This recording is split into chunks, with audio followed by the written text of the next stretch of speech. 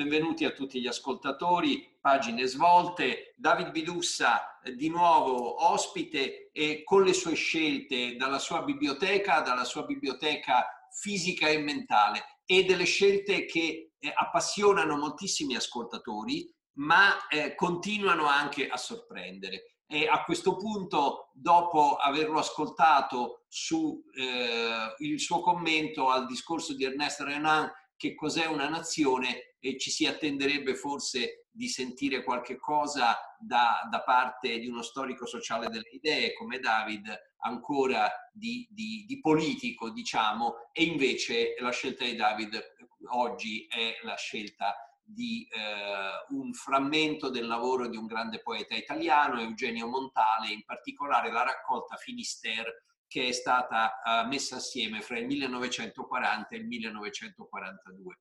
Davide, ti passo la parola, comincia a spiegare perché ci porti a riguardare Montale.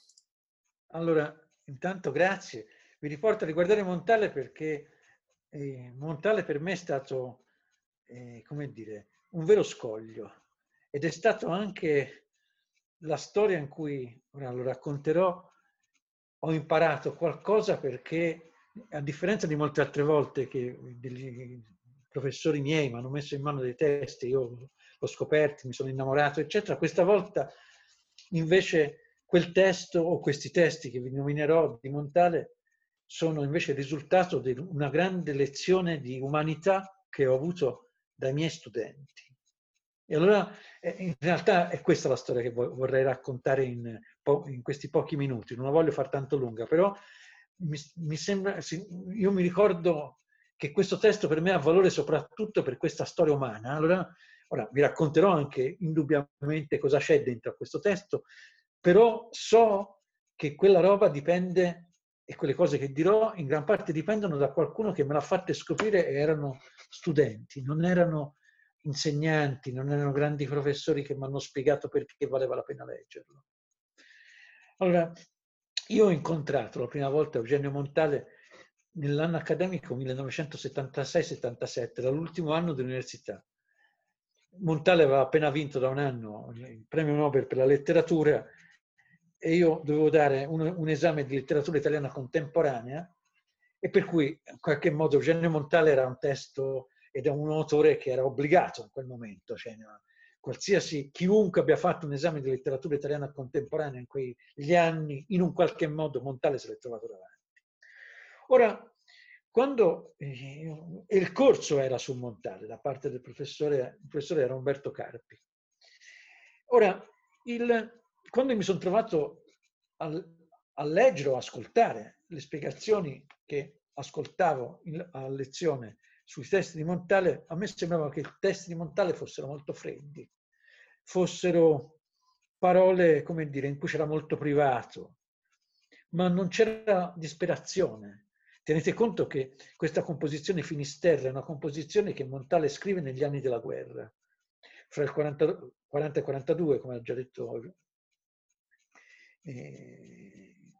Guido Vitale, e lui la pubblica in una plaquette separata in Svizzera nel 1943, poi è l'insieme delle composizioni di poesia che aprono la Bufera e altro, che è una raccolta di versi che Montale pubblica nel 1956. Ora però, diciamo, sostanzialmente, se uno pensa a quegli anni, cioè appunto 40-42, per me voleva dire ripensare alle ultime parole di Walter Benjamin nelle tesi di filosofia della storia, voleva dire riprendere in mano, ne ho già parlato anche qua, Paura della libertà di Carlo Levi, cioè prendere in mano una scrittura filosofica, poetica, letteraria, saggistica, dove l'autore si misurava con la catastrofe, aveva la sensazione della sua impotenza. Ora, i versi di Montale letti nel 1977, e allora avevo 22 anni, mi sembravano invece, come dire, qualcosa di molto leggero, in cui c'era molto autocompiacimento, dove c'era il gusto di sottrarsi, di mettersi da un cantone, di farsi chiocciola, diciamo. Per esempio, se andate a prendere i versi del Giglio Rosso, questo era l'indicazione. Mi ricordo che quando l'ho letto la prima volta, io di quella raccolta salvavo solamente i versi di persone separate, perché percepivo, diciamo, che lì dentro forse c'era più il senso del vuoto, il senso della tragedia, anche se mi lasciava perplesso quella lettura. Allora, io nel 77, leggendo un autore che non meno di 12 mesi prima aveva vinto il Nobel, avevo la sensazione di avere di fronte uno che aveva una buona capacità di esercizio di scrittura, ma che erano delle prove, ma niente di più. Allora, io devo rincontrare i versi di Montale in un'altra occasione. Mi trovavo in Israele e Montale di nuovo anche lì era un autore obbligato, eravamo all'inizio del 1981-82. Poi improvvisamente dover leggere poesia con gli studenti che mi trovavo davanti, che spesso non erano nemmeno italiani, avevano studiato lingua italiana, cioè quindi se leggevano un testo in italiano comprendevano, però la lingua italiana non era la loro lingua. E la prima cosa che loro iniziarono a tirarmi fuori leggendo questi versi non era la descrizione delle sensazioni di Montale. Era cosa loro stavano provando, misurandosi con la scrittura di un autore che in maniera molto pacata e in maniera molto semplice raccontava delle sue difficoltà quotidiane, del fatto che vivere in una condizione di guerra improvvisamente gli procurava smarrimento, non aveva certezze, aveva la sensazione di non ritrovarsi. Allora, questa serie di emozioni o sensazioni, che volevano dire, per esempio, la sensazione di non avere un domani, di sentirsi attanagliati in un eterno presente, senza possibilità di futuro e senza speranza, sono per esempio i versi che dentro a questa raccolta Finisterre danno il titolo alla composizione che si intitola Giorno e Notte. Bene, questa condizione improvvisamente mi obbligava e mi obbligò a riprendere in mano quei versi in un altro modo e a capire intanto alcune cose, che alle volte le parole, soprattutto le parole di poesia, sono delle emozioni che avverti o che non avverti. E se non le avverti non dipendono dal testo, dipendono se tu hai quella sensibilità per trovarsi in una condizione. E lo dico perché io appartengo a una generazione, forse anche gran parte delle persone che mi stanno ascoltando in questo momento, appartengono a una generazione e a generazioni che una guerra non l'hanno fatta. Magari l'hanno vista, magari ne hanno sentito parlare, ma non l'hanno fatta. Non hanno vissuto dentro la quotidianità della guerra. E quindi tante cose che magari alle volte sono appunto le parole semplici, sono le sensazioni magari di non riuscire a raccontare le cose, non fanno parte e non hanno mai fatto parte del nostro vissuto diretto. Essere in guerra non significa solamente avere un fucile e sparare o avere paura di morire. Essere in guerra vuol dire sentirsi in grado o avere la forza di raccontare le proprie incertezze con qualcuno accanto a te che non sai se è disposto ad ascoltare le incertezze, perché come te ha paura e magari non vuole sentire il dubbio. Avere disagio nella condizione di guerra significa come tu racconti una volta che torni a casa quello che hai visto. Cosa non racconti? Cosa di quello che racconti è distante da quello che te hai visto?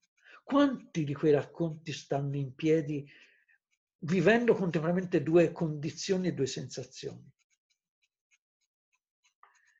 Allora, questa condizione noi alle volte ce la siamo raccontata come se appartenesse ai sistemi dove le persone non possono parlare. E invece appartiene anche a quelle situazioni politiche in piena democrazia, dove improvvisamente una condizione esterna ti obbliga a misurare le parole che devi usare, per responsabilità. Perché di nuovo, se sei parte di un gruppo non sai fino a che punto è lecito raccontare tutto, è lecito raccontare tutte le emozioni che hai.